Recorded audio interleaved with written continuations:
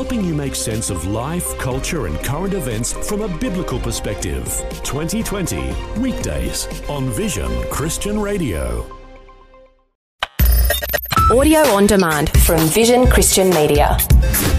Foundations. And that's another reason why we know that Jesus wasn't born on the 25th of December, because the shepherds were not outside in the cold. Yeah. He was probably born around the end of September, early October. It's still really, really hot, and so it makes sense they would have been out in the fields. Foundations. Understanding the Jewish foundations of our Christian faith. With Robbo Robinson and Mandy Warby. There's a common misconception that Hanukkah is the Jewish Christmas. It's easy to make this assumption because they happen around the same time each year. However, they actually have nothing in common with each other at all. Over the next few programs, we're going to learn how Hanukkah started, what is actually being celebrated, and what it means for both Jews and Christians in the future. It's a really fun festival, actually, a fun celebration. As you know, there are 7 mandatory feasts of the Lord, and we've looked at all of those. And just very quickly, there is the Feast of Passover, there is the Feast of Unleavened Bread, the Feast of First Fruits, there is the Feast of Weeks, which we call Pentecost. There's the Feast of Trumpets, the Day of Atonement, and the Feast of Tabernacles. These are the 7 mandatory feasts of the Lord. But there are actually other annual feasts. Actually, there's so many annual feasts that the Jewish people celebrate for so many different reasons. But there are another couple that are mentioned in the Bible. One of them we've actually covered previously on Foundations, and that is the Feast of Purim. Purim is a fascinating holiday in itself. Yeah, well, as you say, we've studied it before, and it's all around the story of Esther, because it's the time in Esther, in the book of Esther, where the Jews were facing annihilation. They were effectively going to be wiped off the face of the earth, but God intervened, rescued them, and they celebrated at the time with this Feast of Purim. Absolutely. It's a great celebration. In Israel, it's a time, I think, for just a little bit too much wine. It's a really fun. Actually, during Purim, they tend to dress up in costumes. It's similar in the fact that they dress up in fancy dress, similar to Halloween, but it's not Halloween. Mm-hmm. They just dress up and have a long party. But then, of course, there is the mention of Hanukkah, although it's not named Hanukkah in the Bible. Well, in the New Covenant, it's referenced in John 10 and called the Feast of Dedication, but it's, I guess, the same festival. It's also known as the Festival of Lights in other places, but it is certainly referenced in the New Covenant there. And I think it's funny that Christmas, all Christians celebrate Christmas, we do. and yet it's not mentioned in the Bible, and yet Hanukkah is, and yet we don't celebrate Hanukkah, so I'm not sure exactly how that'll work. Yeah, it's a kind of a bit of a curiosity, really, in that there are all of these feasts and celebrations that God instituted for his people, and these other ones, like the Feast of Dedication, which we call Hanukkah, and Purim, they're all mentioned in Scripture that most Christians either know nothing about, or if they do, they don't place any importance on them, and yet one of the main Christian celebrations that we have, which is Christmas, isn't even mentioned anywhere. I mean, the Gospels, of course, are not going to mention Christmas. They are the historical narrative of Jesus' earthly life, but even the rest of the New Covenant epistles make no mention of Christmas. I guess even the reality is that Christmas Day isn't Jesus' actual birthday either. No. There's no connection at all. No, not at all. So it's quite funny. But anyway, Hanukkah is mentioned in John 10. It's in verses 22 and 23 where it says, "At that time, the Feast of Dedication took place at Jerusalem. It was winter, and Jesus was walking in the temple in the portico of Solomon." So it's referenced there as the Feast of Dedication, but this is actually the festival that we're talking about. Yeah, absolutely. You kind of go, okay, it's the Feast of Dedication and it happened in the winter. Well, what is all that about? I looked up in the Strong's Concordance to find out what it actually means by the Feast of Dedication, and Strong's Concordance describes it this way. It says, "In particular, the annual feast celebrated 8 days beginning on the 25th of Kislev, which more often than not occurs in the middle of our December, usually.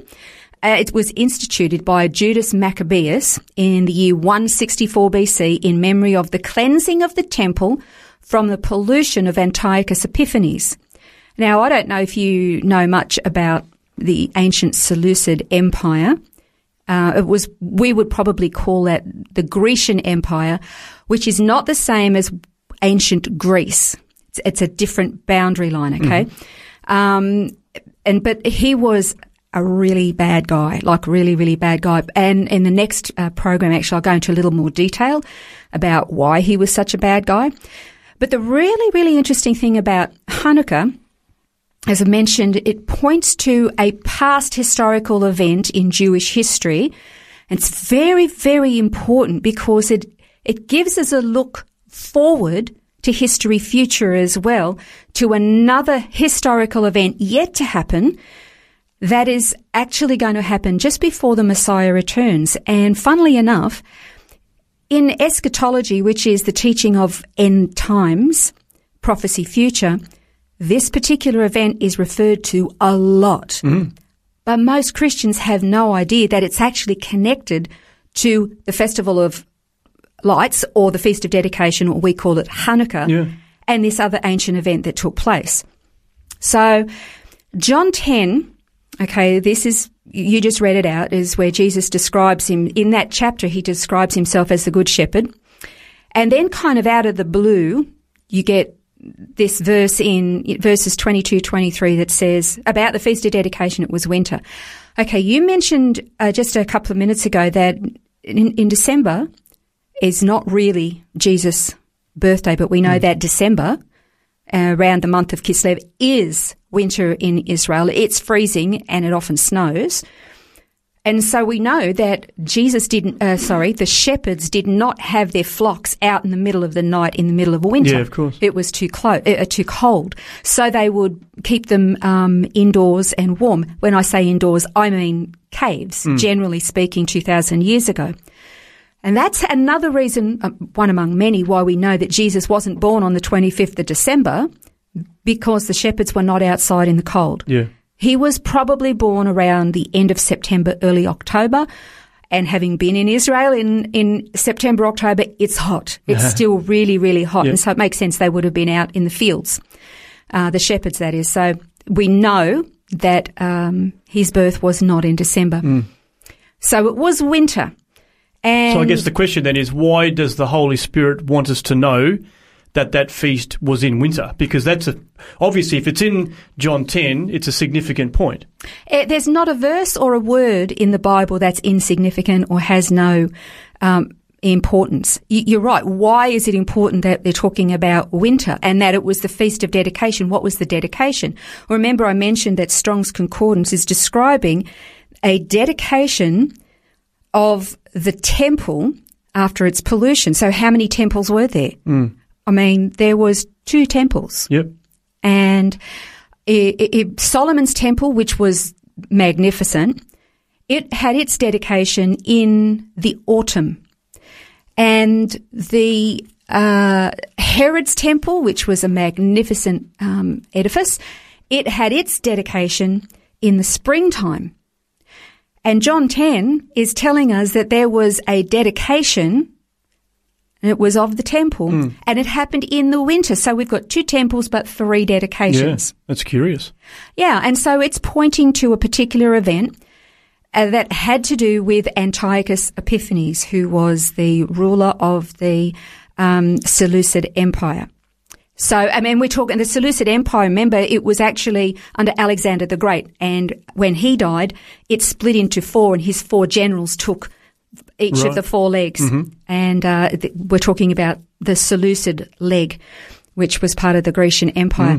And so it's in the next program, we're going to have a look at what it actually was that happened and what led to this rededication. It's pretty exciting stuff. It's also a little bit gruesome. But then in the very last program for Hanukkah, we'll look at what this particular event is pointing forward to. So that is all to come. And as mentioned in our next program, we are going to learn what led to the rededication of the temple in 164 BC. That's next time on Foundations.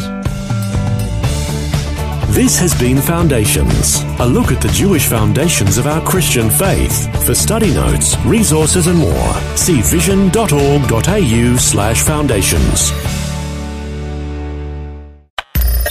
Thanks Thanks for taking time to listen to this audio on demand from Vision Christian Media. To find out more about us, go to vision.org.au.